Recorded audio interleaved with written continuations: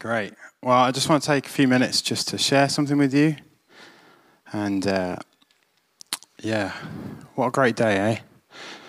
It's amazing. I love Easter. I like Christmas, but if we're honest, Christmas gets lost a little bit, doesn't it, in amongst all the other stuff that goes on. But Easter's just a beautiful time, springtime. And just a great time just to spend reflecting on Jesus over a few days. Wonderful. Well, I want to talk about hope this morning.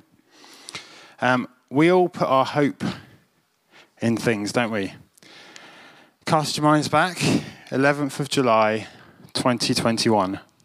A nation put their hope in 11 young men who kick a ball for a living.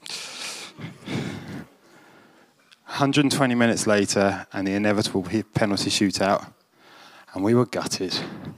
I know I was absolutely gutted. Even people I know that weren't into football that said, "Oh, I don't care," they were gutted. Or maybe you're not a sports fan, or maybe you are a sports fan, but you're not an English sports fan, and therefore you didn't go through that pain. You actually went through joy. Maybe you're not an English sports fan, but you are in fact a Star Wars fan, who on the 16th of July, 1999, put their hopes in a prequel that just could not deliver to the hype of the originals. Or maybe you put your hope in a political system and you've woken up the morning after the night before absolutely gutted that your side didn't win. I'm not going to put any sides in that.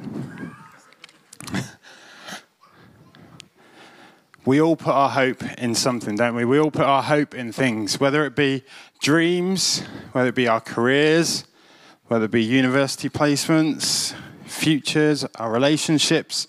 We all have hope. We all want to put our hope in something. There is something within us that longs to put our hope in something, that there has to be more, there has to be better than we have experienced today. We all put our hope in something. The disciples were part of a generation who had lost hope. They were part of a nation, 400 years of oppression, 400 years since the Old Testament was written. They've been part of a generation where the tales of Israel's miraculous victories and God appearing in pillars of cloud and fire now just felt like long-lost fairy tales. They were part of a nation that were now oppressed by the foreign power that was the Romans. A nation that was looking for a Messiah. A nation who had writings in their scriptures that told them that a Messiah was coming and told him what they thought he'd be like. And so they were pinning their hopes on a Messiah, on a Savior. And then Jesus comes along. The disciples were the first people to put their hope in Jesus. They gave up everything and they followed him. For 3 years, they walked with him, they ate with him, they drank with him, they listened to him, they listened to his teachings, they sat at his feet. He was their rabbi. They wanted to become more and more like him every day. And they listened, they gave up everything. The disciples believed and put their hope in the fact that he was who he said he was. He said he was the Savior. He said he was the Messiah. He said he was the Son of God, and the disciples put their faith in that. And then Good Friday comes. Jesus is taken away. He's accused, he's beaten, and he's crucified. The disciples' hope now pinned to a cross. The disciples' hope buried in a tomb. Where has their hope gone? It's very easy for us to forget, isn't it? Because we know the ending. We look at the Easter story and we say Jesus was crucified, but then he rose again, and we know the ending. But the disciples didn't know that. And there's a moment on that Saturday where the disciples have either scattered or they're hiding because their hope is gone. And now, on Easter Sunday, the tomb is empty. The women have been to the tomb, but the other disciples haven't seen it. They don't believe it. The tomb is empty. Peter goes to the tomb and he stands there. What's going on? Where's my Lord gone? Where has their hope gone? Let's turn to the next part of the story. Luke 24, verse 25.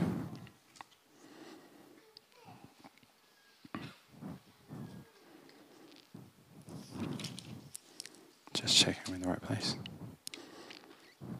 So Luke 24, verse 25. So this is almost immediately after the story, the scriptures that Oscar and Oscarito read so beautifully for us. I love that. And this is two of Jesus' followers. They're not part of the 11. They're two other followers that are walking on the road from Jerusalem to Emmaus. It's about 7 miles. So it takes about 2 hours. And they're walking from Jerusalem to where they live in Emmaus. And as they're walking along, Jesus joins them. So you know when you're walking along and someone just kind of randomly walks up alongside and starts talking to you and you think, who are you? And God prevents them from realizing who it is, which is just brilliant. Like, it's just that cheekiness of God that I think I've said before, that I love that kind of, I'm going to turn up, but you're not going to know who I am to start with.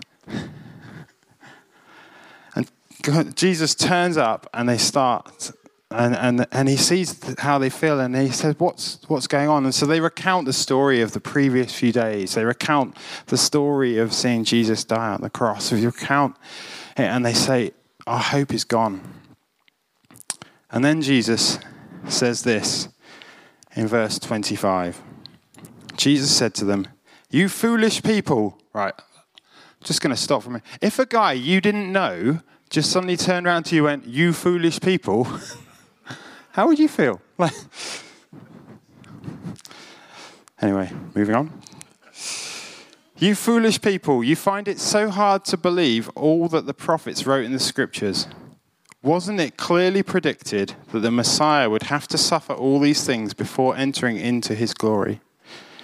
Then Jesus took them through the writings of Moses and all the prophets, explaining from all the scriptures the things concerning himself. It's fine, they had a 2-hour walk, so plenty of time to listen. By this time, they were nearing Emmaus and the end of their journey. Jesus acted as if he was going on, but they begged him, stay the night with us, since it is getting late. So he went home with them. As they sat down to eat, he took the bread and blessed it. Then he broke it and gave it to them. Suddenly their eyes were opened and they recognized him. And at that moment, he disappeared.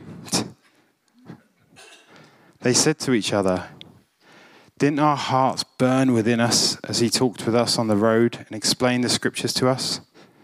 And within the hour, they were on their way back to Jerusalem.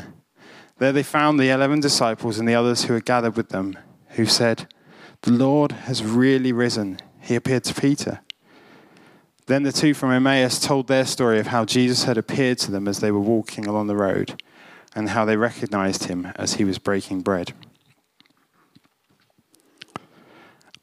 I love this story because there's a moment where they're walking with Jesus. There's a moment where they invite him into their house and he's just a stranger to them. But then there's a moment when they see Jesus. As he's breaking bread, they suddenly see him. They suddenly see who he is. There's a moment where their hope is restored. And in fact, it's not just like the hope's restored slightly. Their hope is proven. The thing they've been hoping for the last 3 years as they've walked with Jesus is suddenly proven. Death is overcome. And all those old prophecies that they knew so well are all fulfilled in that moment. And Jesus, as it says, Jesus goes through the scriptures with them. He explains to them what it all means. Man, Can you imagine that? Just hearing Jesus explaining this and this. And then Jesus appears to the disciples multiple times after this. He shows himself to them several times. We heard those stories at the beginning. He appeared to them on the beach making breakfast. Who's that man? Oh, it's Jesus. Come back from the dead and now making breakfast. Amazing. And then he commissions them for the days to come before he ascends into heaven. Jesus is alive today. He is ruling and he is reigning. Jesus is the hope for all that will never, ever fail us. Nothing can stop the hope of Jesus. So here's my question for us this morning. Where is our hope today? Where is our hope today? Is it in the fragile things of this world? Is it in money? Is it in health? Is it in education? Is it in the people around you? Or is it in your own ability? At some point, all these things will let us down. That's just how life is. I love all the people in this room. I love you all. But at some point, I will probably feel let down by you. And you will probably feel let down by me. Because that's just what happens, isn't it? That's just life. That's just relationship. That's just how things are. At some point, I will be sick. I would say my education, but my education did fail me.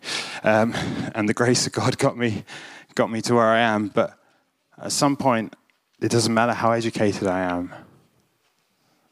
It doesn't matter how much I know, that will fail me. But Jesus will never fail me. He will never let us down. We put our hope in him. And so this morning, we want to invite you to choose to put your hope in Jesus. Put your hope in Jesus today. Maybe you've never done that before. I'd love to speak to you. I'd love to spend some time talking to you about and introducing you to Jesus and explaining to you and praying that he would reveal himself to you. But today is not just about an initial hope, but it's a day of resurrection. And as I was praying and thinking about this morning, I really believe that it's a day of resurrection for many of us. There are hopes, there are dreams, there are ambitions that have failed us. And I believe today Jesus wants to restore some of those. On Friday we came, for those of us who were here, we came and we laid things and we pinned things to the cross that Jesus showed us that we needed to give up, that we needed to pin to the cross, to give to him. Today, Jesus is inviting you to come and get something from him. He wants to restore things.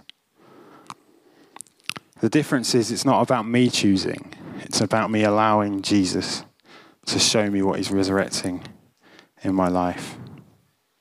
Because it's for his glory. So maybe it's a dream that God gave you that he wants to breathe new life into. Maybe there's a friendship or a family relationship that God wants to restore. Maybe there's a spiritual habit that has become stale in your life and God wants to breathe new life into. Or maybe it's just simply just a love and a hope in our wonderful Jesus.